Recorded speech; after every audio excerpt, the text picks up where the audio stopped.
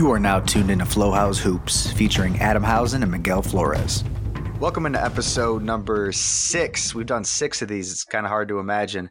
Episode 6 of the Flowhouse Hoops podcast. I'm your host, Adam Housen, joined by my partner, Miguel Flores. Follow me on Twitter at NBA House. Follow Miguel at _M Flores. So pretty much we're not playing basketball still, and we'll get to more of that in a second. We got a pretty juicy show for you guys today, though. We're going to talk some updates on the shutdown. We're going to talk some Bulls, Hall of Fame class of 2020. We got a little bit of all-decade team for you guys, too. That should be fun towards the end of the show. But Miguel, it's good to hear from you again, man. I guess there's really no answer right now, huh? No, man. Again, this is not surprising. This is what we've kind of seen. We've seen kind of slight updates. I mean, you heard MLB come out with possibly maybe trying to start June 1, which if MLB is able to start June 1st in an isolated location, which they're looking at, I think, Arizona, to just host as like an isolation field. There would be no home or away games. It'd just be start the season and get teams going there. If they're able to do that, then I think that would be a big jumping off point for the NBA. If MLB is able to get going, and then NBA could hopefully follow suit. And again, I know there are bigger issues in the world right now. I am not downplaying what people are going through at all. I mean, it's what this pandemic has done to so many people, including myself, including you, Adam, as far as job wise and things, how it's just changed everyone's way of life.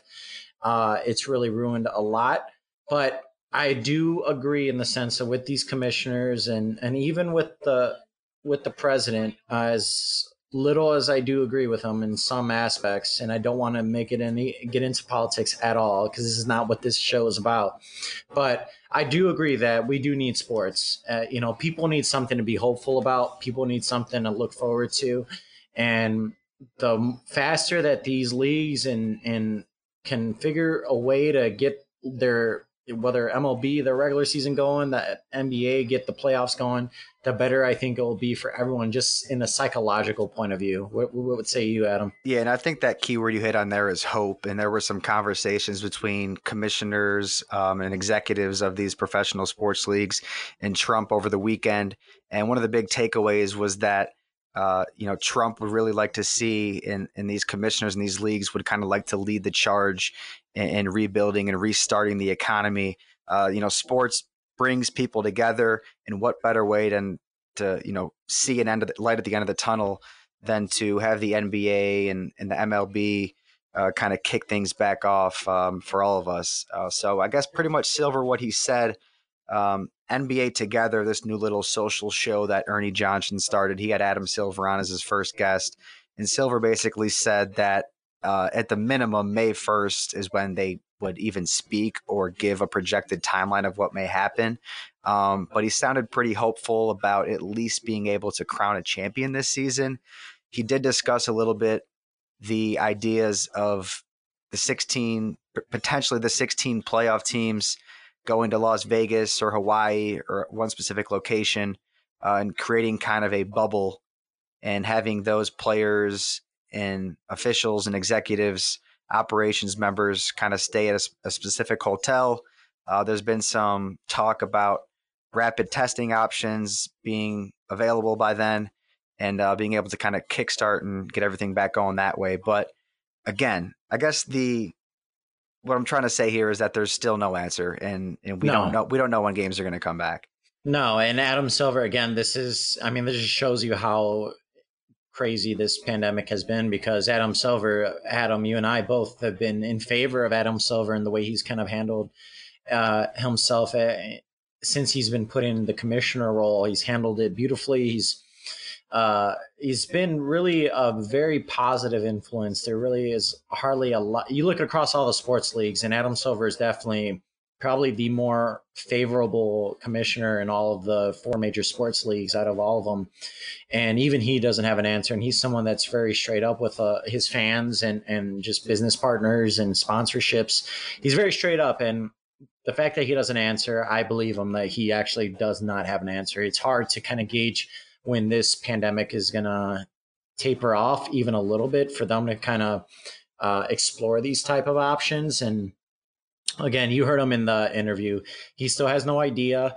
They've kind of stopped at as far as looking at specific opportunities because they can't really look at these specific opportunities without even knowing a lot of these questions that are There's being so many thrown out what there. ifs, right? There's just so Yeah. many what if possibilities that may arise. If you start playing and a team's best player, as we talked about in the past, a team's best player might test positive. What does that guy just not get to play? Do you shut the whole operation down? So I think it's just kind of the unknown that's really what's the holdup here, right? Oh yeah, 1000%. And again, like you said, we're not going to know anything until what Adam Silver says May 1st, and we probably won't even know much even by May 1st. So all I do know is from what Wojnarowski reported and from where other Shams and what other experts and reporters have reported, Labor Day seems like the end date as far as the final day where they want to crown a champion. Like a champion must be crowned by Labor Day. If not, if they can't, schedule wise crown a champion by Labor Day, the season's lost. And I think Adam Silver, that's what he's got in mind. I think that's what owners have in mind. I think that's what players have in mind. Labor Day is the key date as far as trying to crown a champion. Yeah, because he did also say too that in an ideal world, there's some sort of regular season picked up prior to the postseason playing. But at the same time, he said you also reach a point where next season may be impacted.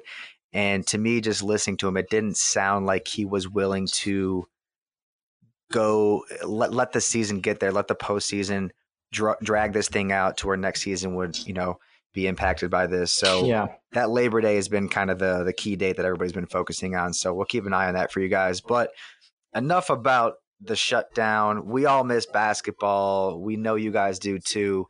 But a very juicy story broke this weekend. One to make Miguel to lighten up his spirits a little bit, I guess, if you will. The Chicago Bulls have opened up a search for a new top executive. They're said to be giving this new hire full autonomy over basketball operations. There's so many different extensions of this that we want to attack. I guess just initial reactions, Miguel. I mean, it's about time. I've been waiting for this.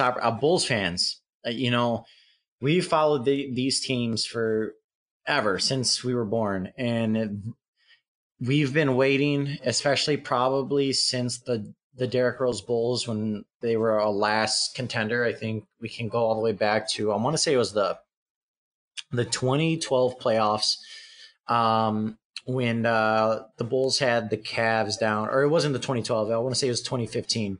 Excuse me, 2015 when the Bulls had the Cavs down 2-1, and LeBron hit that three in the corner over Jimmy to tie it at 2-2. And then ever since then, the Cavs just ran away with the series, and that was the last we ever saw of a quality Bulls team.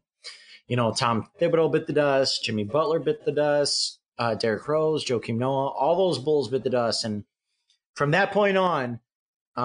It was kind of, okay, what can Gar Forman and John Paxson do to kind of rebuild this team to credibility? And they haven't done so at all. And they've had numerous opportunities to do it, more than their fair share. And it's about time. I'm surprised that it's happening this fast because I thought they would wait till the end of the year. But as you see, Michael Reinsdorf, the COO, and pretty much the guy driving this bus, he's the one that's really orchestrating this and wants to get a jump start so he can get someone in here, evaluate his roster currently, and then also start to get a jump on next season. Yeah, so I mean, this definitely, as you said, it took way longer than expected, but it happened, right? I mean, the Bulls fans kind of had to live through the misery these last several years, but better late than never. I just love the Bulls. I love the timing of this, right? In a point in time with everything going on around us, there's no sports on. I think revving up the excitement in the fan base is going to send a great message to the city of Chicago. Um, there's many unknowns ahead, and I think that they're going to start a trend here. I think you're going to start to see other NBA teams look to reshuffle the deck and change some of their executive positions and maybe fire coaches to bring new executives in. So if something does happen and we come back and we play an abbreviated regular season, some of these new executives or coaches, if you will, can get a chance to kind of evaluate some of the talent. So this is a step in the right direction for sure. Now they have to make the right hire. So I know that they initially targeted four guys. They targeted Bobby Webster of Toronto, the general manager, Arturas Karnisovas. I know we're going to have some trouble probably saying his name. I was Carnicelas, I hoping don't you would know. say it first, but it kind of happened that way. Yeah. Adam Simon of Miami and Chad Buchanan of Indiana. Webster, Simon, and Buchanan are said to kind of be out of the race, which leaves us now with Justin Zanuck and Arturas. Um, is there a preference you have here? Do you want to see them go in a certain direction? Do you want scouting experience, agent Yeah. experience, GM experience? What is your hope, I guess, as a Bulls fan? Uh, well, first off those three names, the Buchanan one was not a good look for the organization. I mean, Buchanan pretty much just outright refused to interview. I mean, he was happy. That was him personally turning it down. Now, I know Bulls fans are very disappointed when Webster and Simon um, declined, but it wasn't. People got to realize it wasn't Webster and Simon personally that were saying, I don't want the job. It was the Toronto Raptors and the Miami Heat as an organization blocking the Bulls from interviewing them, which I'm okay with. You know, that's going to happen. It shows me that the Bulls are in the right direction. These are guys that are quality NBA, minds that have built successful rosters. You look at Adam Simon, who's built championship teams with the help of obviously the head of Pat Riley. You look at Bobby Webster, who's been a protege of Masai Ujiri for a while, and he's so young. That was the guy when I remember when the report first came out, as those were the four candidates. Bobby Webster was a guy that I wanted immediately. You know, he was young. He was 32 years old when he became the GM of the Raptors under Masai Ujiri. He's 36 now. He's been involved with, the drafts of Pascal Siakam, Fred VanVleet, OJ Anunoby.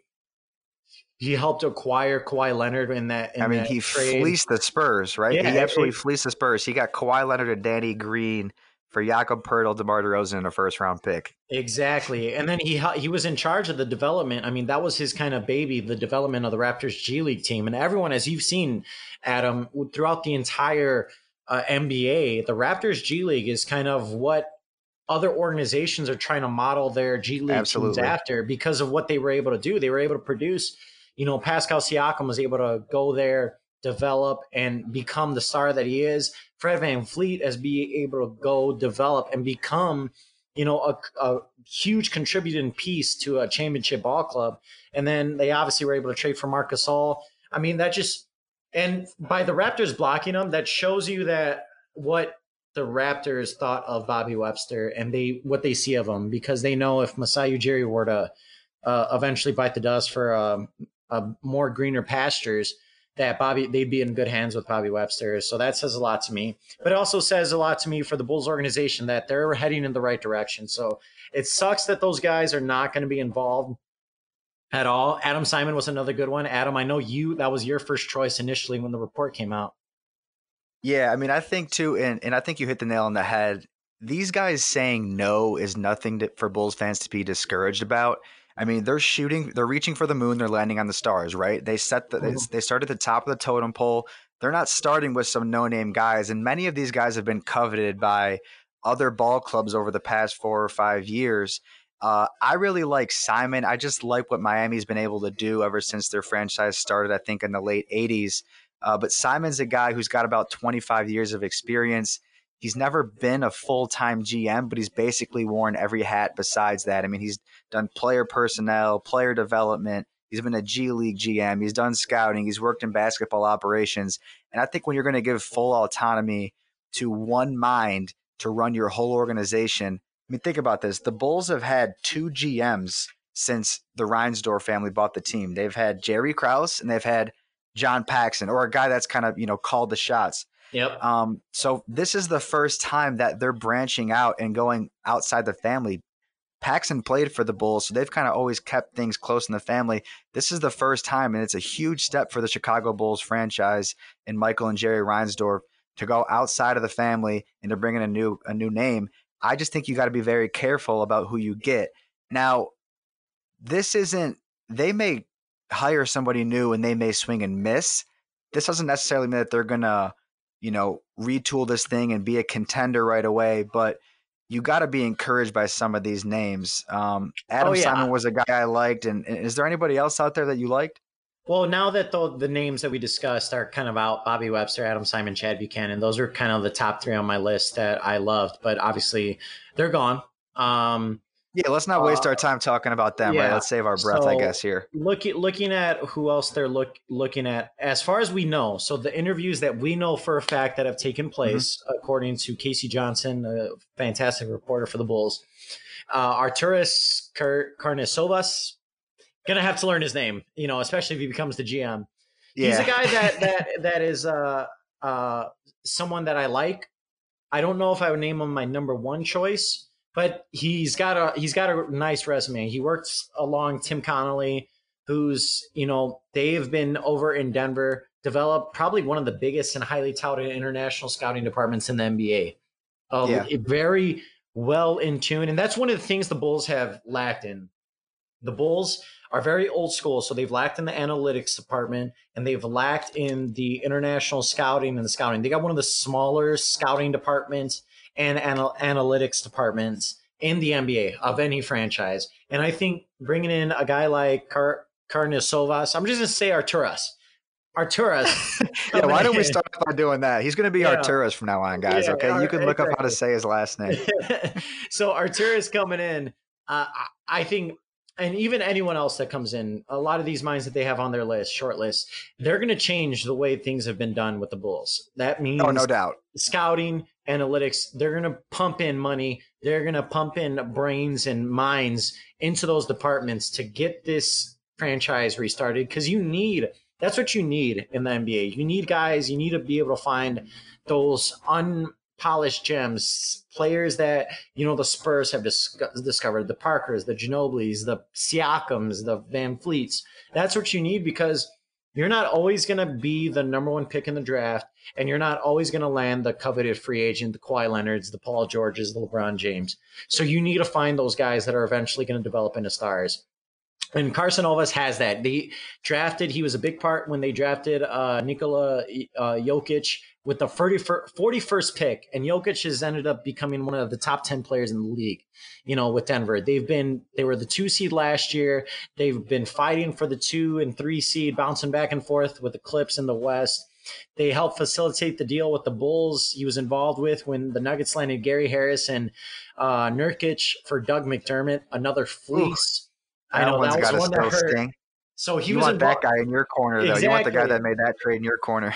He was involved with that with Tim Connolly. Obviously, Tim Connolly was the one calling the shots over with Denver. But from what I've seen and what I read, Arturas has helped improved on that and was a big part of a sounding board for Tim Connolly with the Nuggets. So he's a guy that I like. He's got a good Yeah. resume.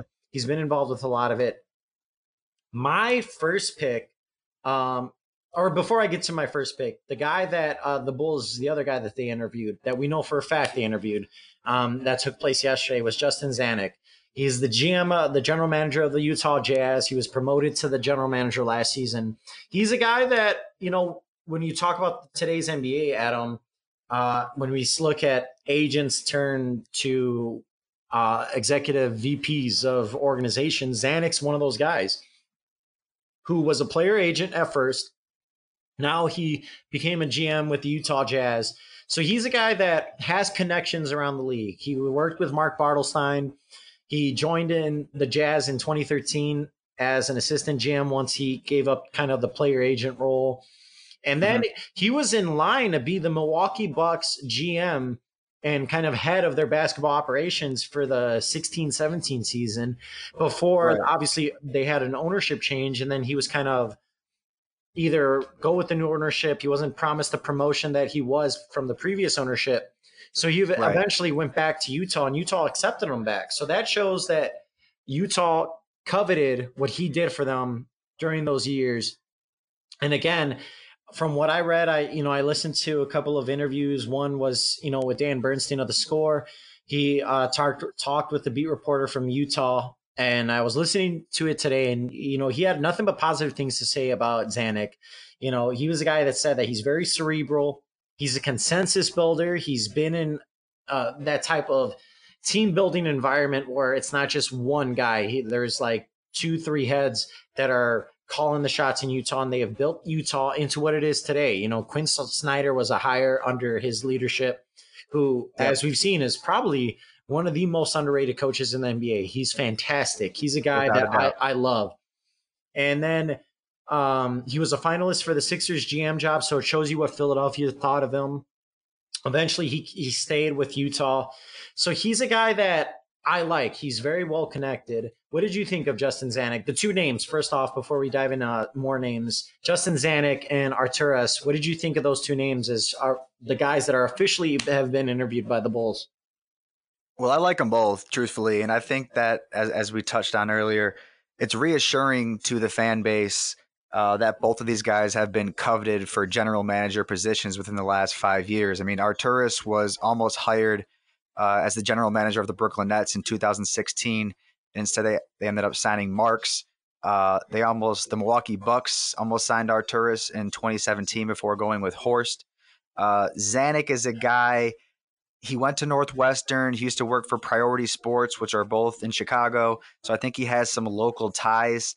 I think both of these guys, what they've been able to build in a tough Western Conference, Arturas with Denver and Zanuck with Utah, both really without a true superstar player. I mean, Nikolai Jokic and Donovan Mitchell, that's no disrespect to them, but those aren't. Maybe Jokic is on the borderline of being a top 10 player. I'd probably put him outside of it, but they've done about as well of a job as you can for building. Utah's a small market, Denver a little bit of a bigger market. They've both done a great job in making these teams contenders, and they've built really solid teams. And I think that's kind of the way that you have to try to win without a superstar is you have to try to have a lot of depth. And I think both of these guys have accomplished that. But I don't think that either one of these guys is the final piece to the puzzle. There's so many positions and executives that have to be hired and placed around the front office to make this whole thing work. The GM is going to be the brain. The president of basketball operations is going to be the brains behind this thing. But as you mentioned, you have to get a scouting department, international scouting department. Yep. You got to hire an analytics team. They got to have a good video department. So this is just the first piece of the puzzle. And I think it's probably in their best interest to sign one of these guys that they're looking at to run the show, but maybe go out and grab a guy like Matt Lloyd from the Orlando Magic, the assistant GM who used to work with the Bulls for about 13 years. Matt Lloyd, a lot of people don't know the name, casual fans. He was the scouting director for the Bulls when they drafted Joakim Noah, Yep. Derrick Rose, Luol Taj Deng. Gibson, Jimmy Butler. Yeah. Ben And so Gordon. yeah, and the Bulls' problem hasn't been they actually drafted fairly well in the last 15 years, I would say, but it's been free agents that have been their biggest problem. And that's why just between Arturas and Zanuck, I think they're probably leaning more towards an agent because they've been striking out with big free agents in the past. This is Chicago. This is a huge basketball city. And when the Bulls are good, the city's rocking. And I just think that Zanuck is a guy that can, work with negotiations and get some big ticket names to finally come here and sign for the Bulls. I agree. I think Zanuck, out of if you're just putting me a gun to my head between Zanuck and Arturas, I think Zanuck's a guy I would go for. You brought up a great point though. Zanuck and Arturas are two guys that have, like you said, small markets. They've built, like you said, in a tough Western Conference, championship contenders. They've built full quality rosters with what they've had. They know they're not going to get a big free agent. They know they're not bad enough to be the number one pick in the drafts. So they have built championship contenders through the middle of the first rounds and finding, diamonds in the rough and then getting pieces here and there in free agency, kind of that second, third tier free agents to come over to Utah and come over to Denver to compete. And they've built quality rosters. They've found their coaches when you look at Malone in Denver and you look at Quinn Snyder in Utah. So they have gone through all of it. And the Bulls, obviously, like you said, have had trouble in attracting the LeBron James and the Paul Georges, Kawhi Leonards. So to bring those guys that are used to that, well, okay, if we're not going to get their free agents, not to say that we don't want them, they will still for sure, we want them to go after them. But if plan A falls through, that they are not panicked and it's not kind of bottoms out and they're done. looking for guys. They can still put together a quality team that can compete for a title.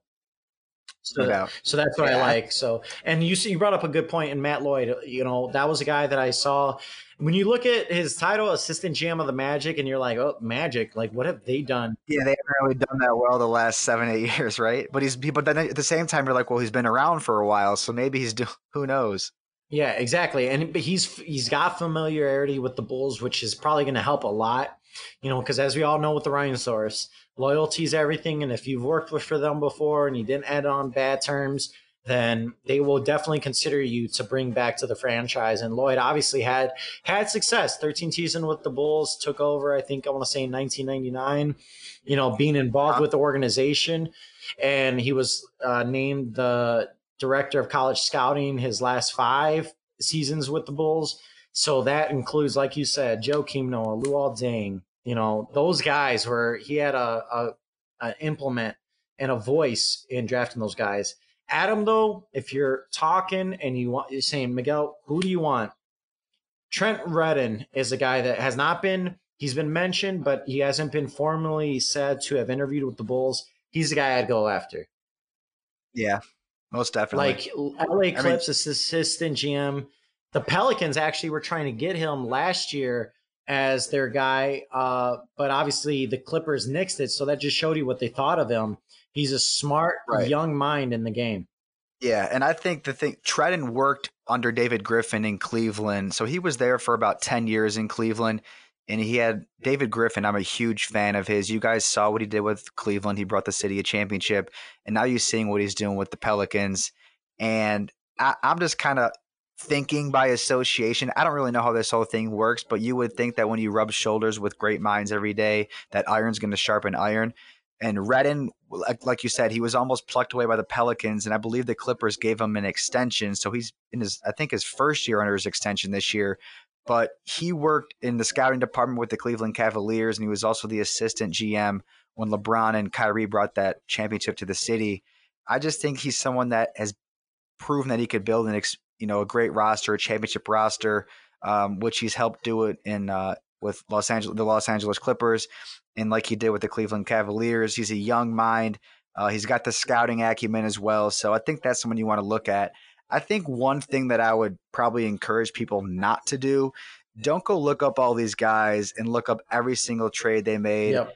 every single draft pick they've done, because you don't know at the end of the day. It's a collaboration in most of these departments, right? There's one guy who has final say, but it's tough to put every single move on one particular guy, right? You look to me, what I'm looking at is the kind of like the context clues of you look at a guy like a Bobby Webster. There's a reason why Toronto is nixing the Bulls from interviewing him. And that just shows you how highly that Toronto and Masai Ujiri, who's considered one of the best basketball operations presidents in the NBA, that shows you what he thinks of that guy. And you look at a guy like Trent Redden, who he was nixed by the Clippers, and Jerry West, who took over at that time for the Clippers, he was nixed from interviewing with the Pelicans. That shows you what they think of him. So hopefully, if the Bulls were to come calling, maybe the Clippers would reconsider and um, they would allow the Bulls to interview him because he's getting a promotion. And again, look, you talk about the minds. Trent Redden's worked with David Griffin, who's one of the better GMs and basketball minds that have put together championship rosters in the past, and you're seeing him doing it again with Pelicans. And now you see him working off the mind of the great Jerry West, who has overseen so many championship teams. How can you not want that? So I look at the context clues and what teams do and do not want, where they're trying to keep guys away hidden and keep them in their organization. That tells me a lot. That tells me that they value them, they value their opinions, they value what they've contributed to the franchise. And it shows me that not only one, the fact that the Pelicans were willing to interview him, but that the Clips nixed it. And, like I said, for a lot of those guys, Simon, Pat Riley, one of the greatest basketball minds in the world. And he's going to go down, obviously, as one of the best basketball operations. He nixed Adam Simon. That shows you what that guy thinks of him. So you're talking about Right. all-time great basketball minds, and they're Nixon Yes. guys, and that That's all I need to see. Of course. Yeah, it speaks Yep. volumes, And right? of course, if you could go through Pat Riley's, list. You could go through Jerry West's list. Everyone is going to make bad deals. Everyone's going to make bad trades. Everyone's going to make bad picks. It happens. You're not going to nail every single pick, every single trade. It's how do you minimize that, and how can still push through that to still build a championship quality team. And that's what I'm looking for. I'm looking for guys that are young, innovative, that are going to bring something new and different to what the Bulls have never had. And I think the names they've identified are fantastic. You're not going to get Masai Ujiri. You're not going to pony up that money. You're not going to get Sam Presti. You're not going to get Andy Ellisberg, Bob Myers, Daryl Moore. You're not going to get any of those guys. So that's the top of the totem pole. So you come down to the second tier, and if these guys are saying no and these organizations want to retain these top guys, I'd say that's a win for your franchise in the way that you guys are going out and identifying And also, talent. Adam, one thing I wanted So to mention too, yeah, the Masai Ujiri's, the Bob Myers, the Daryl Morey's, they weren't what they were, like what they are now. They were discovered. They were the Trent Reddins, the Matt Lloyds, the Justin Xanax. They were guys that exactly. were kind of undiscovered, but working well within organizations or as an agent, and kind of unfounded. That's what the Bulls need to find. They need to find their unfounded Masai Ujiri, a guy that can be that's not doesn't have the name recognition yet, but he can become that for the Bulls. Right. And another extension of this too, I've been seeing a lot of rumors flying around about this, and I heard Casey Johnson address this today. He was saying that the push for this, or part of the push for it, the push for this, was played by John Paxson. Paxson basically coming to terms that he's not the right man for the job anymore. And Paxson basically being willing to accept another role for whoever comes in, or even a lesser role. It sounds like Casey Johnson was saying that in one way or another, they want to keep Paxson around because he knows the city so well and he understands the organization, the insides and outs. So what's being said is that this new hire is going to be given full autonomy over this situation. And there's some talk about Gar Forman even staying in some sort of scouting role or another position. Do you believe, with what you've seen over the years with those two guys at the helm, do you believe in your heart of hearts, in the Bulls' word, that this new hire is going to have full autonomy? I think it's in their best interest to clean those guys out entirely. What do you believe? Do you believe their Look, word? I'm someone that I want those guys as far away from this team as possible. I don't want them anywhere near the Bulls anymore, anywhere near any sort Exactly. of influence on the decisions that they're making. And Right. it seemed like the report today, Casey Johnson also said, though, that John Paxson's willing to play as big or as little of a role as the guy, whoever they hire, as they want. And maybe whoever comes in will ask kind of the small things. John, how do things work here in the organization? Give them kind of a rundown. And then after that rundown, all right, bye, John. Don't need you anymore. Oh, Yeah, you're out. exactly. Get You're out. go back, collect your whatever check the Bulls are going to give you, because he's going to get a check, but stay out of my way. I'm Right. going to do what I want. And that's what I hope is what it is for the Bulls. I don't want those guys near the team. This needs to be a clear, clean cut from the Gar Pax era. We don't need them anymore. They've proven they've had their time. They've had more than enough time to put championship teams out there, and they haven't been able to do it. So I don't want to have a situation where, Michael Reinsdorf brings in a guy and he's supposedly given the autonomy to have all say in everything basketball operations. And then you have a John Paxson whispering in his ear, like, oh, I don't like what he's doing here. Maybe you should go for this guy and sign this free agent, or, I don't want any of that.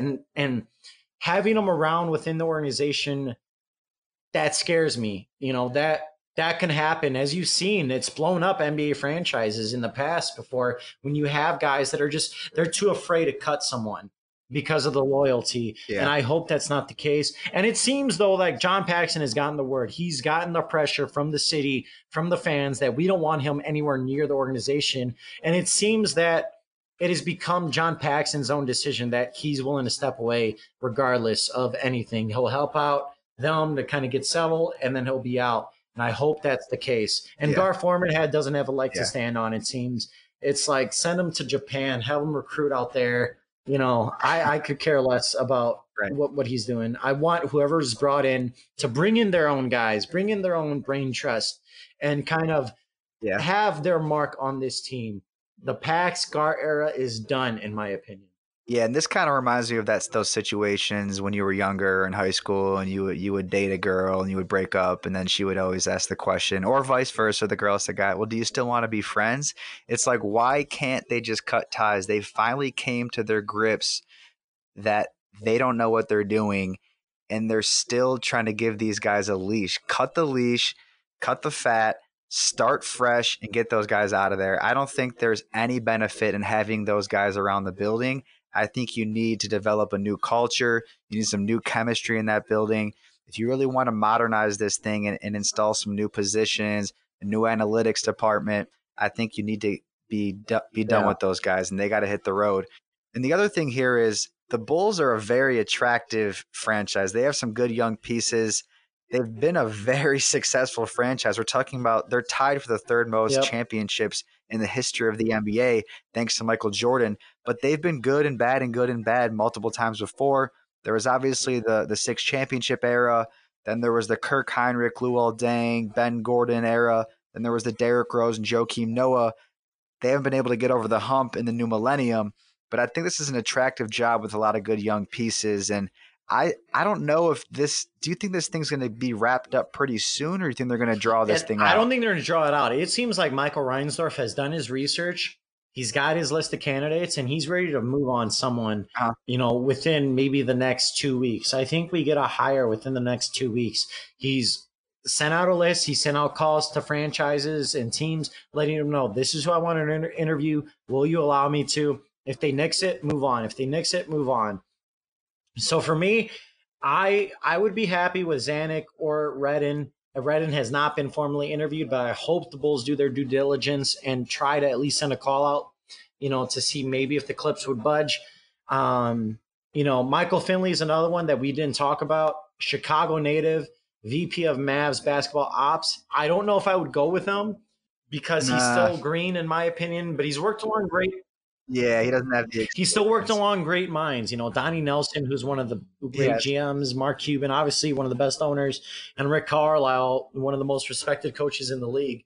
So he's picked their brains, but I don't know if I'm willing to trust him with this type of build. So he's a guy that Chicago ties, but I don't know if I'd go with him. Zanuck and Redden are my probably now top two list, in my opinion. And I would probably lean Redden, but I wouldn't be disappointed in Zanuck.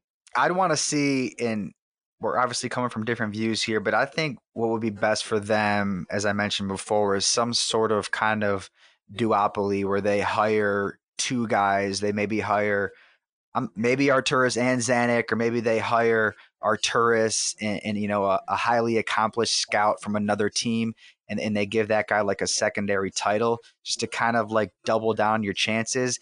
I know in some instances that might create some friction by not having just one voice, but I think that they need to load up on as many great minds as possible because I think they've been starved from some. So we'll keep an eye on it. No, I was going to say that's the part that I've seen, and I know it's just going to be one hire, but I'm curious to know what's going on in the interviews because when you're bringing these guys in, you want to let them know, like, yes, it's going to be one voice. I want to know if they would be okay if they're like, hey, would you mind taking on, if we were to hire you as executive VP of basketball ops, would you mind taking on a Matt Lloyd, to be your kind of number two? Or is it a deal breaker for some of these guys where they're like, no, I want to bring in my own number two, a guy that I have in mind, and maybe they're bouncing off in interviews there. That's one of the kind of up in the air type of things that I'm curious to see what's going on in those interviews of, how it goes, how the Bulls and how even the candidates are going about it. So I'm curious. I think we're going to get a hire within the next 2 weeks, and I'm excited.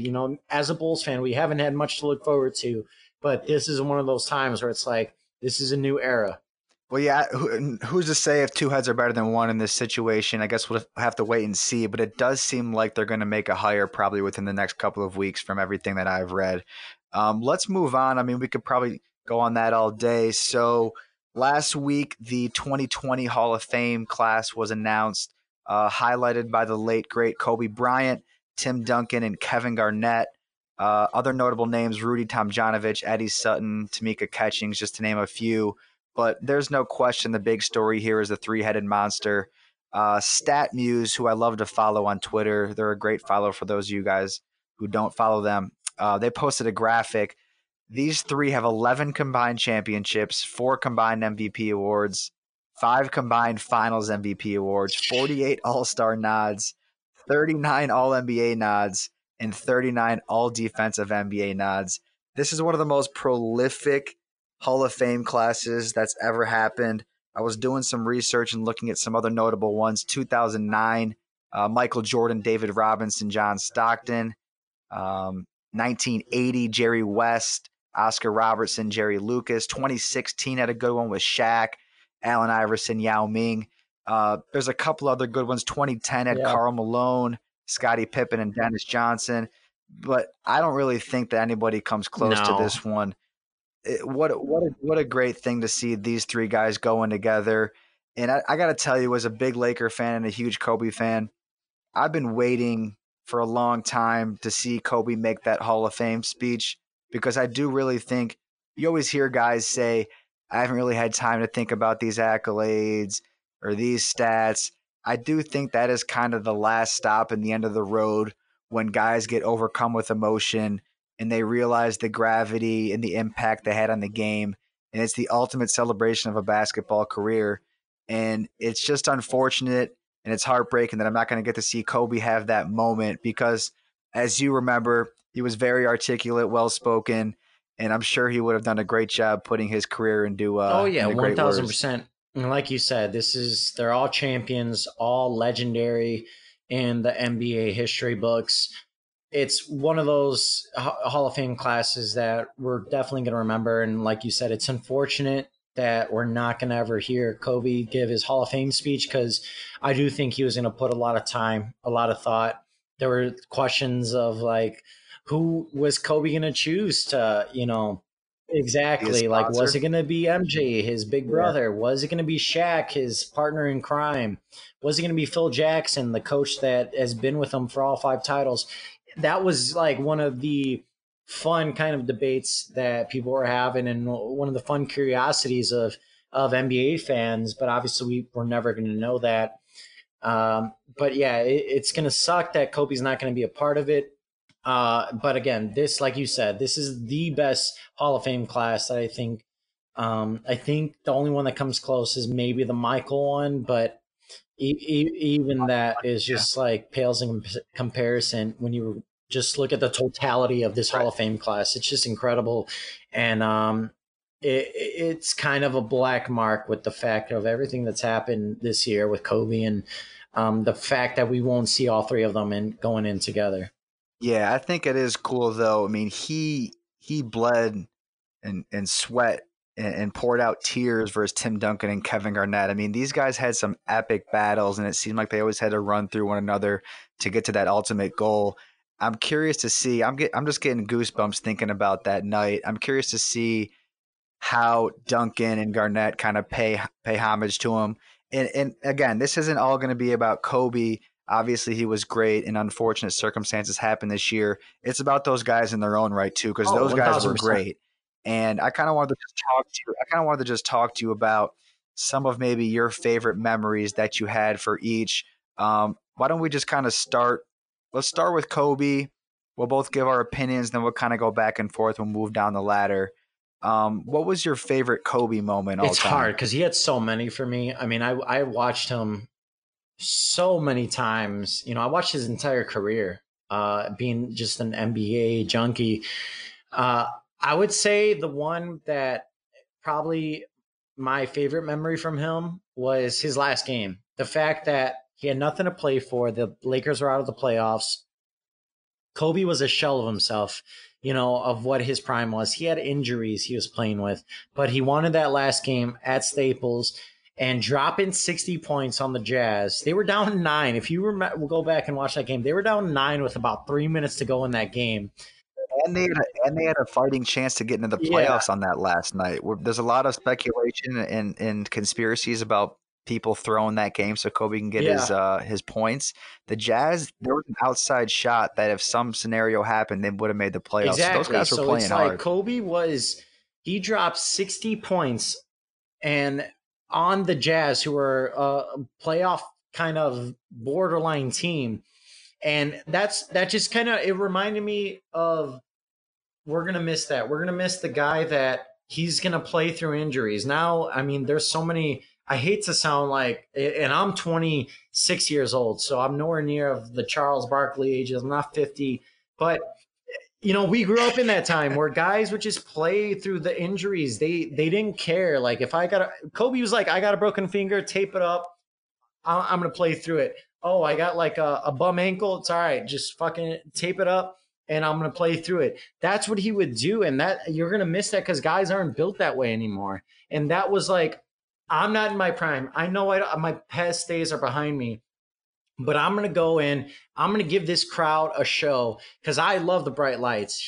As we know with Kobe, he loved the bright lights. He loved being in LA. He loved the pressure. He relished being, exactly like, Living you're a Laker fan. You've seen every single Kobe moment, and that's what he cherished. He loved being in those pressure moments. And I think that's why that memory sticks out in me because he wasn't in his prime. He was hurt. He was old, but dropping 60 points, you have guys in their prime that still haven't dropped 60 points in their NBA careers.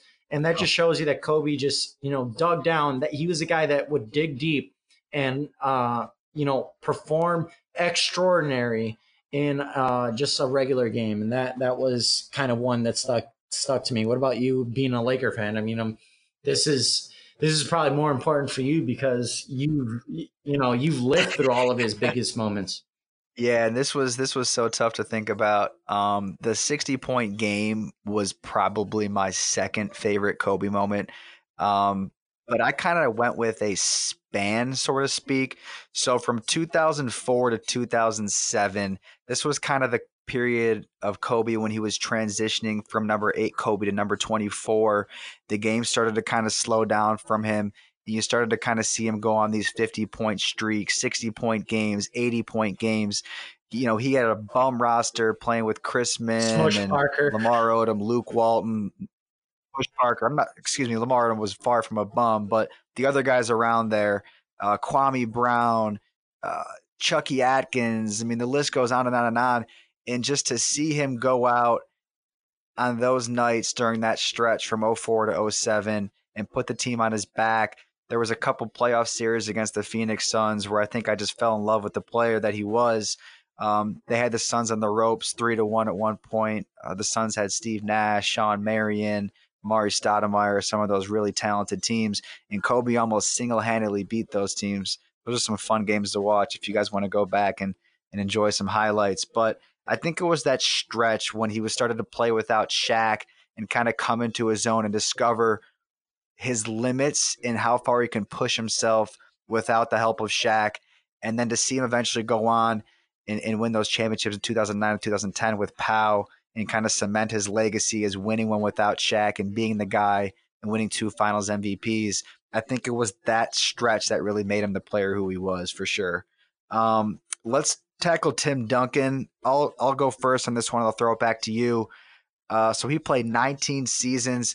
I was thinking about it. The 2003 season, I remember being a huge fan of Jason Kidd and the Nets Yeah. at that point in the Eastern Conference. The Nets squared off against the Spurs in the 2003 NBA Finals. Duncan actually won MVP that season, and they beat the Nets. The Spurs beat the Nets 4-1, but it was Duncan in that series that I remember just absolutely dominating. He averaged 24 points, 17 rebounds, 5 assists, and 5.5 blocks. I just remember realizing and understanding his dominance in that series, being guarded by guys like Kenyon Martin and Todd McCulloch that just didn't have a chance whatsoever. But I think it was that season when I really remembered Duncan for being For who he me, was. I watched Duncan's whole career. For me, it was when he's 37 years old in the 2014 NBA Finals. They just came off a heartbreaking 7-game finals loss to the Heat when they probably should have won. And he led and he spearheaded as the leader of that Spurs team the revenge season of the Spurs. You could tell that entire season the Spurs were just on a mission to get back and to play LeBron and Wade and that Heat team that next year because they wanted another shot. They knew that they were the better team that previous year. They knew they should have won that title, and Duncan was not going to let up.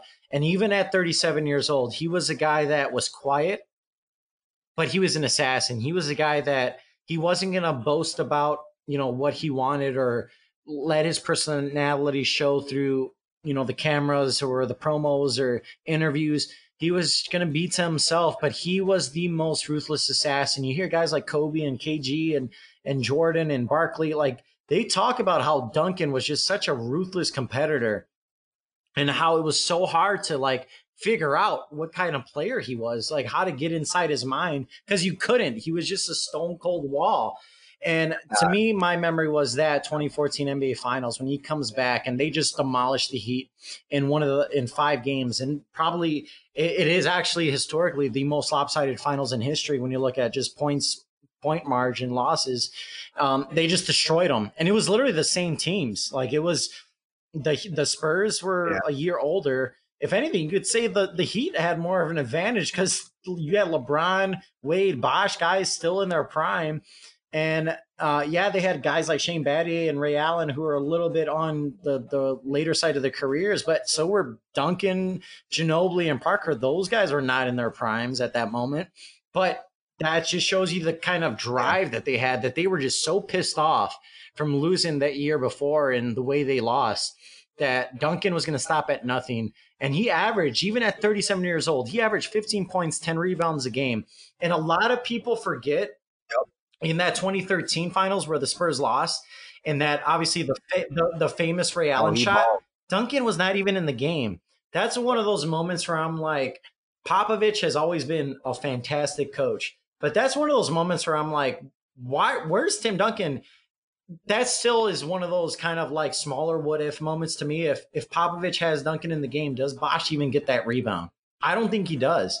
When LeBron misses the 3, it caroms off. Bosh gets it and gets it to Allen because the Spurs' biggest guy they had in there was Boris Diaw, who was 6'5", 6'6" at best, and unathletic. And Duncan was on the bench at that moment. That's one of those moments where I'm sure we'll never find out, but I'm sure that's a moment that Duncan, that eats away at him, the fact that Pop had him on the bench for that moment. Yeah, I mean, that Spurs team that beat the Heat that year was one of the best teams I've ever seen, with the role players too, with, as you mentioned, Diaw. Patty Mills, I think they had Bellinelli. Bellinelli was another one. Patty Mills was huge in that series.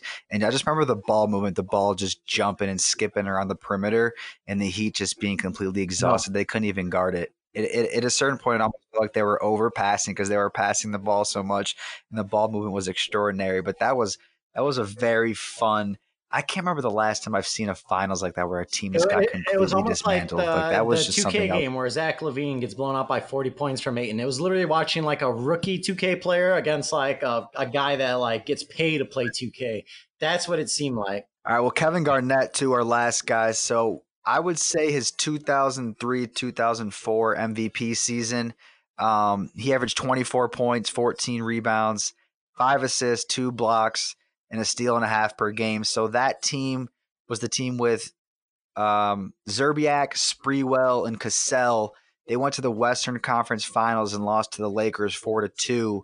But I'll never forget, that was at that point in time, he was just going back and forth, trading jumpers with Kobe and banging on the block with Shaq. And it was after that series I was asking myself, like, this guy might be a waste of talent. He might never win a championship.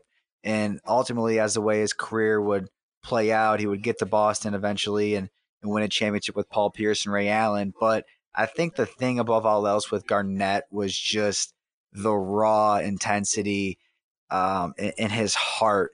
I mean, this was a guy kind of like Kobe that would just dig down inside and pull out whatever he possibly could, would play through exhaustion, would play hurt, would be talking smack all game. He was loud, he was angry, he was nasty. I just don't think that there's a lot of players in today's game, or players even then, that grow on trees No. like Kevin Garnett. He was just a different cat, and I think the game misses his presence greatly, and it's so cool to kind of see him get this award and go into the hall with two legends Oh like yeah, Duncan and 1000%. For Kobe. me, I mean, one thing I remember for KG is just the biggest moment for me was the anything is possible moment. You know, the one where he beats. I'm sure this was a sad moment for you as a Laker fan. Um, but Not cool, beating cool. beating the Lakers in 6, just dominating. It's rare when you see, because even LeBron and the Heat couldn't do it. It's rare when you see a team get put together and in one season they figure out their chemistry and they win a title. It's hard to do, you know, when you put, Right. you know, a guy like KG, Ray Allen, and Paul Pierce together, and they were able to figure it out within that season, be the number one seed, and still be one of the best defensive team in NBA history. Like if you go back and look at them as a defensive unit, they were probably up there, a top 5 defensive unit in that '08 season. And KG was the backbone of that team. And it's hard. Yeah, Player of the exactly. It's hard when you trade for a guy and he just becomes kind of the embodiment of that team. He embraces the fan base, he embraces the city, he embraces the culture. And that's what KG did. You know, when you think, like, it's crazy to think that in his prime, he was with the Timberwolves. But when I think of KG, I think of him as a Celtic. I might have a couple more years on you, because I'll never forget the first NBA jersey I ever bought was a reversible Kevin Garnett jersey. It was the blue on one side and it was the white on the other side. I don't know. In my mind, I probably still think of him as more of a Timberwolf than I do a It Celtic. is It's because, tough though. I mean, he was a guy that was Boston loved. He that first year they played the Lakers, obviously in the finals, and he embraced the rivalry right away. He knew he was a basketball savant. He knew what that meant to Boston and that city, you know, playing the Lakers in the finals. He knew how big of a moment. And even when they lost, you know, 2 years later, he knew that was how big of it was to beat the Lakers, just because he knows the NBA history. He knows how much it means to the city of Boston. And that's something I'll never forget. That anything is possible moment. The guy that has been chasing his first ring for so long, and you know, it's one of the moments, one of those NBA moments in general that just stick in my mind. But yeah, Adam, I can't wait to see, you know, the Hall of Fame ceremony. It's going to be a special night, and I'm curious to see what they're going to end up doing with Kobe. But enough with the Hall of Fame, though. That, you know, it's a great Hall of Fame class. But you know, the NFL came out yesterday, you know, with the All-Decade team, kind of what they saw. And I know the NBA and NBA.com kind of came out with the All-Decade team of their own, you know, with NBA All-Decade first team, second team, third team. But I thought it'd be fun just to kind of, you and I, to compare our lists of, you know, if we had 12 players, 2 coaches of an All-Decade team, how would it pan out? How would we compare? And if we could kind of come to an agreement on like a collaborative All NBA decade team for the 2010s to 2019, how would it look? And I know you and I, we agreed on 8 players. We agreed way Yeah, more than I I agree. thought we would. We're pretty Yeah. agreeable, I feel like, for the most part. But yeah, I think our list here is pretty solid with these No, initial I would 8. agree. You know, obviously LeBron is the unanimous kind of course. Prime. KD, without a doubt, obviously. Kawhi, same, you know, 2 titles, 2 different teams. Steph, another one. You know, the Warriors had a huge impact on this decade, just kind of running half of it in the finals. So you look at Steph. Clay was another one we agreed on. Harden, a guy that was just a stat sheet stuffer that, you know, put up the stats. Even if you want to say the NBA is a little inflated now, he still did it. He still put up those numbers. Chris Paul, who's arguably one of the best point guards in NBA history. It's kind of hard. You know, he had kind of 2 sides to himself, the Clips, Chris Paul, to the Rockets, Chris Paul, where he was probably the closest he's ever been to being in a finals, and he was an injury away from possibly being in his first finals. And then you have Russ, who dealt with so many different versions of himself and the Thunder teams. With obviously he had Durant, Harden's, and then obviously he had to deal with it solo, winning MVPs and averaging triple double since Oscar Robertson. So those were the guys that we agreed on, and that was kind of okay, obviously. But then you and I kind of differed on the next couple. Right. Yeah. LeBron, Durant, Kawhi, Steph, Harden. I would say most people would agree on that. Next tier would probably be, well, even Westbrook. I think Westbrook's probably had 10 from 2010 to 2020 or 2019. I put a little number next to my guys here. I'm not sure if I confused you by that, but I was trying to say and gather how many peak or prime years I thought these guys had. I thought LeBron and Westbrook from 2010 to 2019 both had 10 peak prime years. Kevin Durant at 9 because of obviously the injury. I had Harden and Chris Paul at 8 peak years. And then Clay was one of those guys. He was the last guy that we agreed on to put in like our first sure top 8. So you and I decided we wanted to do our top 12. I placed a high premium, as I was just speaking about, on peak years and then also availability. I wanted my guys to be playing games. And so for that reason, some guys got left off my list because they just weren't available. Derrick Rose and Kobe Bryant being 2 examples. I know we differed on Kobe. You actually had Kobe, believe it or not. That's your list, not mine. And I didn't, which is kind of surprising for some of the listeners out there. Kobe only had, I think he made 3 or 4 first team All NBA from like 2011, 2010 to like 2013. But he didn't do anything basically from 2016 to 2019. So because of that, I dropped him back. So to round out my 9, 10, 11, 12, I went Carmelo, Anthony Davis, Damian Lillard, and then I went Giannis. So why don't you tell people your last For me, 4 and I then didn't we'll hold kind as of much go of a back and forth. premium because these guys can't fault where they were drafted and where their careers laid out. For me, I placed a premium on their impact on the game and what they accomplished. What they did through this decade, and that's why I ended my list after our 8 that we agreed upon. That's why I had Kobe in there, because he started off the decade with the championship, beating the Celtics. He He kind did. of gave Los Angeles a talking back point to everyone that, obviously everyone knew beat LA, beat LA. That was from Boston in '08. That's when Boston was started that, and they kind of put their noses up to LA, as far as the basketball faithful, because of that rivalry, the Celtics Lakers rivalry. And Boston felt that they had one up the Lakers and Kobe because they are back and they beat them in the finals. That was their first finals matchup since the Bird Magic era. And they did it.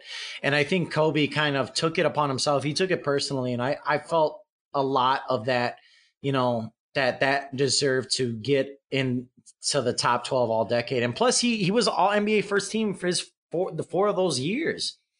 So I know he was on the tail end of his career. I know he had injuries, but to me, it is so hard for me to leave off Kobe. Right. And an all-decade team in that year. Yeah. And I had Dwayne Wade. Yeah, you're talking to me too. It was very hard to leave out Kobe, but I think just like the definition, interpretation is a little bit different for both of us. Where I focus more on longevity, but like Kobe on my list, I just stretched mine out to like 20. I had Kobe as like 17, 18th best player of the decade for those 10 years. I look stretch. at more impact and what they did in their time during that time. And Wade, obviously, to me, he's another one. I don't know. That was probably my most surprising one that you left off. It wasn't Kobe. It was actually Dwayne Wade, because he was still somewhat in his prime. And he was a big instrumental part in why LeBron Massive. became the player that he is today. He's a guy that sacrificed the most. You talk about a guy that was in his prime and he sacrificed his game to kind of hand the keys over to LeBron. And that takes a lot. Like, that's hard to do. When you're talking about the guys that we have, the egos that are on this list, that shows that Wade was willing to win at all costs to me. And if you look at it, Wade almost beat the Mavs on his own. I mean, if he had just a little bit of help from LeBron, they would have beat the Mavs that year because Wade was just playing out of his mind. And you can also argue that he's the reason why they beat the Right. Thunder because LeBron, even in the Thunder series, was still, yeah, he put up some gaudy numbers, but he was still a guy that, if you really watch those games, he was someone that he struggled with in the fourth. It was kind of like LeBron knew he had that monkey on his back. And in those tight moments, that Heat team went to Wade.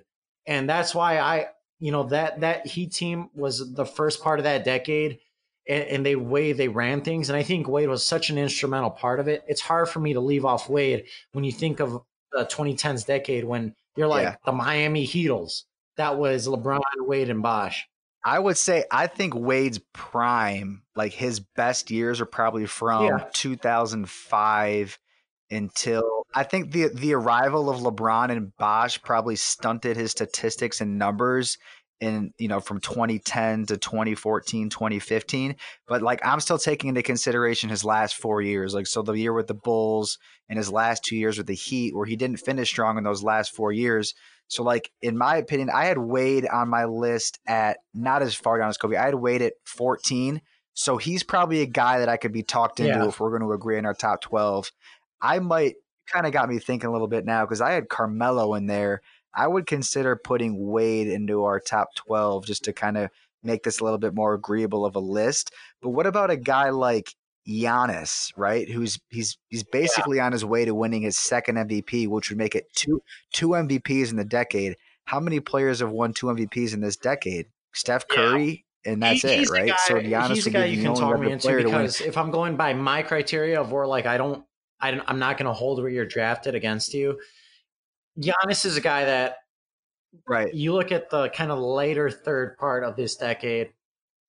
He had a huge impact. He's changed the Milwaukee Bucks, who has been notoriously kind of the middle of the road to the bottom of the barrel in the NBA leagues. It wasn't until Giannis came along and kind of changed that for them.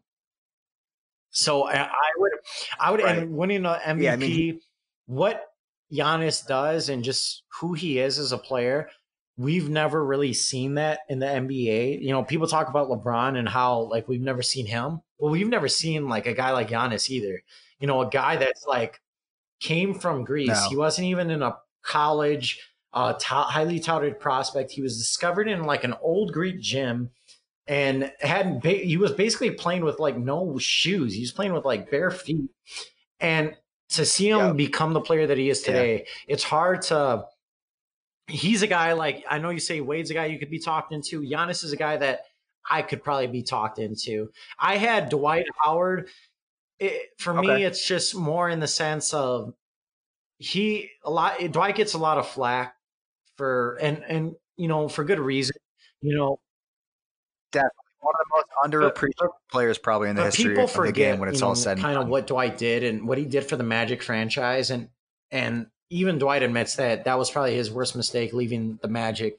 He brought that team, and I know it wasn't in this decade, so but just the numbers he put up like 25 and 14. He was the most dominant big in the NBA for probably from like 2010 to about 2013, 2014. So for that first third or first half of the decade, he was still the most dominant big in that point. But he's a guy that I can be talking. I think once he got to LA. Okay, so once he got to LA, and I remember watching that season as closely as anybody. That was the season where Kobe ended up tearing his Achilles. Dwight's back was definitely shot, and he admitted to this that he was playing through a lot of pain that season coming off the back surgery. So 2013-14 was his first year in Houston, which I thought was his like last prime year, probably all-star caliber or prime year. So I thought like from 15 to probably now is when he kind of slid down. I thought his peak years in Orlando were probably 2000, maybe 7 to 2011. I definitely would have Dwight somewhere in my like top 20. He's but a guy probably slide him out as well. Like if you were saying, like obviously this is a collaborative list, a Flowhouse Hoops all decade team. Right. Exactly. He's a guy that I'd be like, okay. Right? Now this next guy on my list, I don't care how we get. Well, so hell, let's put Wade in, I think we put Wade in. We're gonna put Wade in. I think we got to put Wade in. and I think we got to put Giannis in from what we just talking about. But I think this next guy, I think you have to put him in. It's kind of it's hard for me to leave him off the all decade team because for the simple fact that he, to me, had probably the most impressive. Granted, he's only got one title, but he had the most impressive finals win, I think, of this list. When you look at it top to bottom, you're talking about Dirk Nowitzki, 2011 finals. It was literally him and a bunch of old vets that were kind of thrown by the wayside by multiple teams. And he took it upon himself, being that guy, got through the KD and Russ Thunder, got through the Spurs, and he was able to get to the finals. And then you look at what he was up against the first year of the Heatles with Chris Bosh, Dwayne Wade, LeBron James. That was a team when it was assembled that everyone was saying there's no way there's going to be any team to beat this team.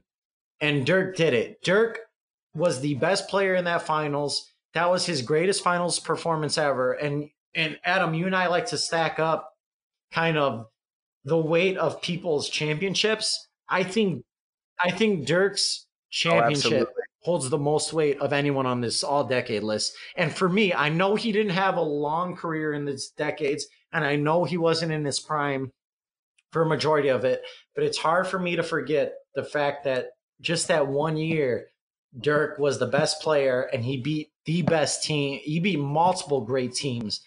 Just with him, he didn't have a Russ and a Harden with him. He didn't have a Steph and a Clay and a Draymond with him. It was literally him, and his next best player was probably Jason Terry, who was in like his 12th or 13th season.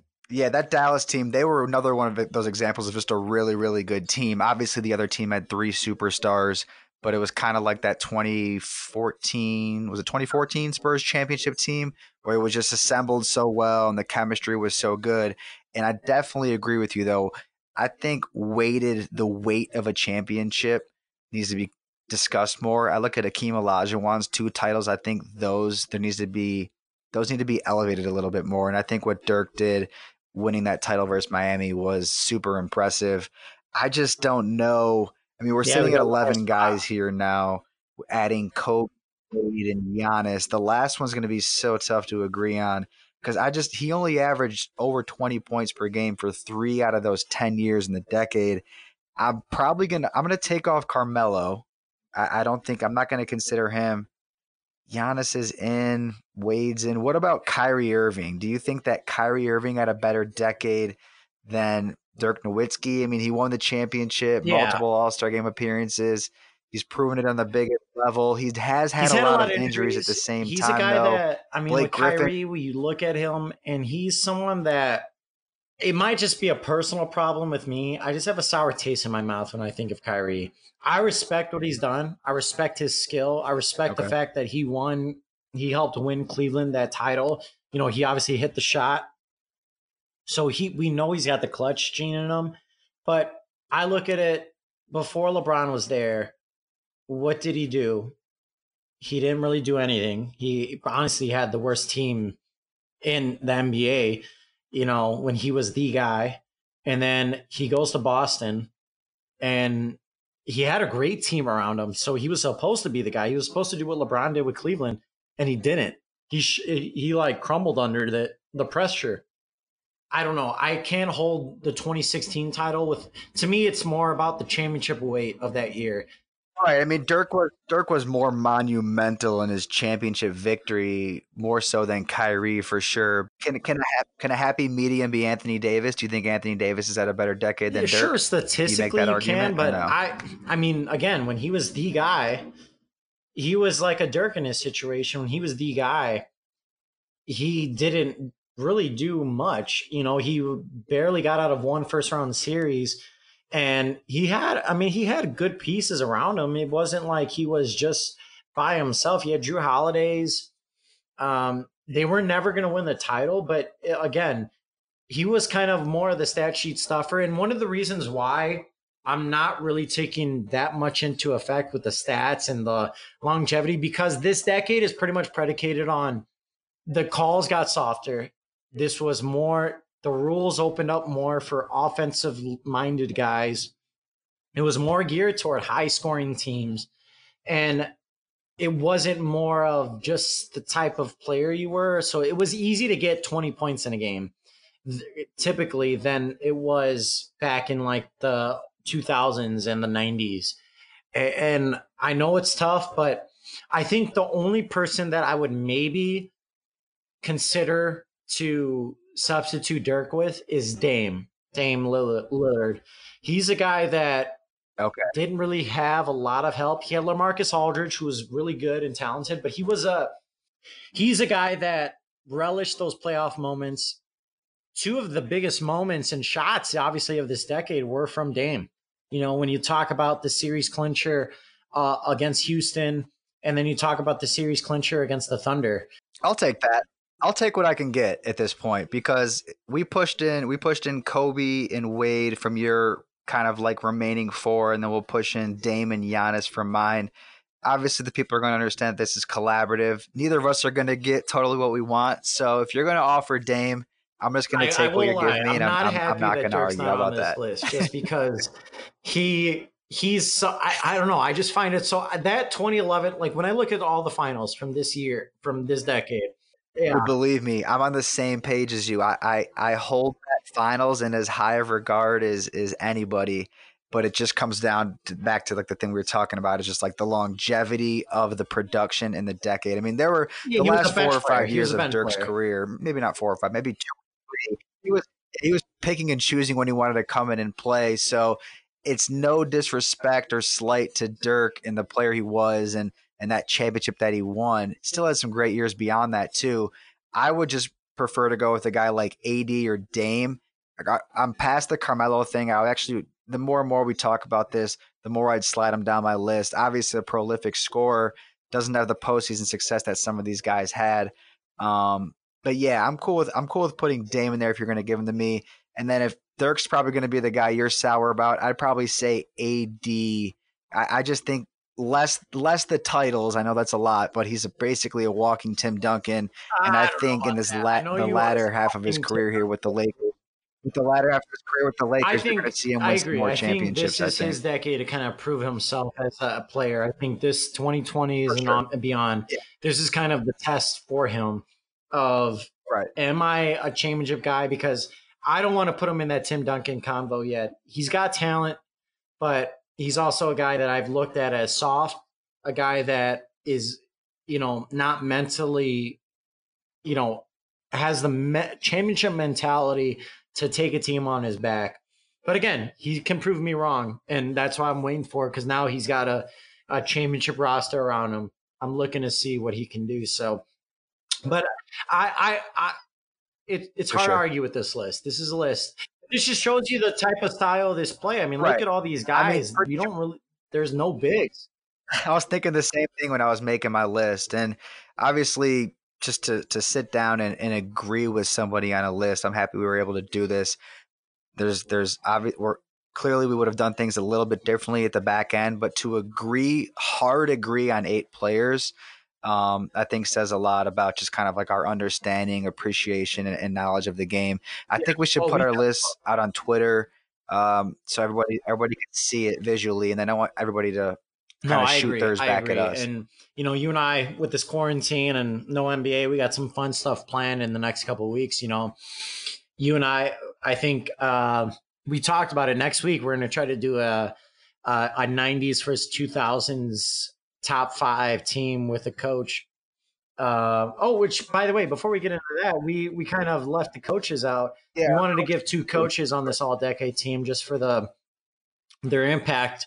I think you and I both agreed on Steve Kerr. Obviously, I think he was someone that no doubt. was instrumental in putting this team together and the way they progressed. But the others that you and I disagreed on, you had Eric Spoelstra, and I had Popovich. It's hard for me to leave Pop off an all decade list just for how well that 20 14 team turned out.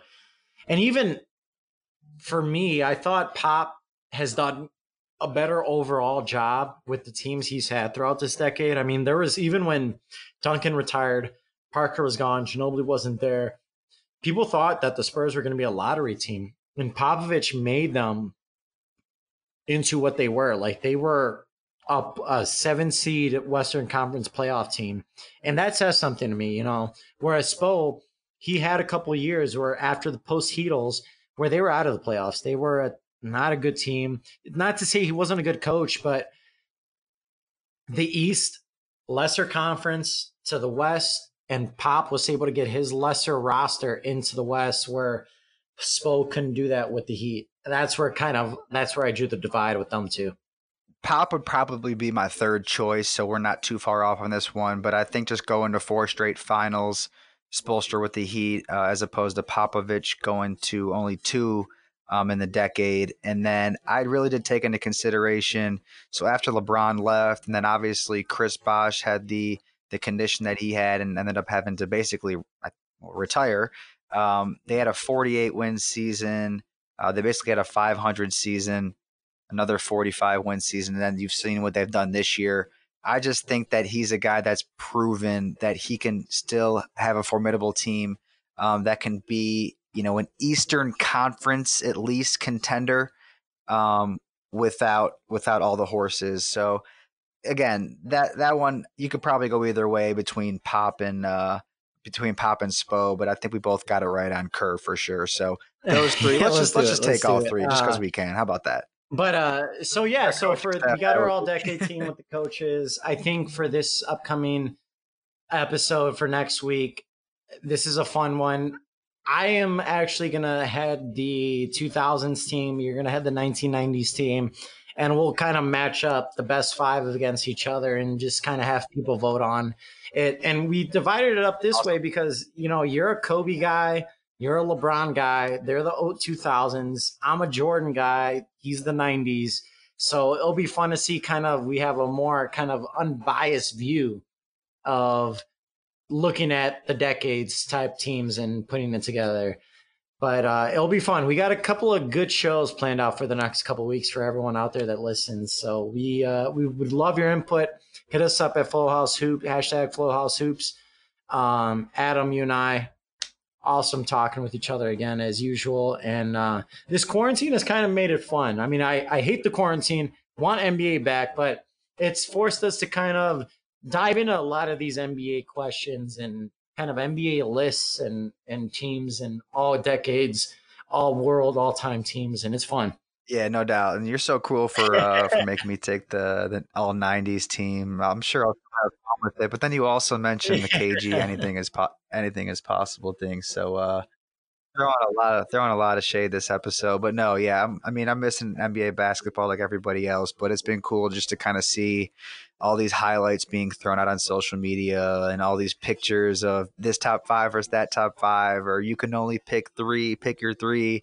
So I think we need this kind of creativity at all times. It's allowing us. I mean, you look on Twitter, people are doing like the pick 3s, and I did one today where I did a pick 3, your favorite Bulls, and I left out the obvious choices. You know, I left out the Jordans, the Kukoc's, the Rodmans, the Pippins, the Jimmy Butlers, the Derrick Roses, and I put kind of the grinders of it. I don't know, Adam, if you want to do that with your Lakers teams.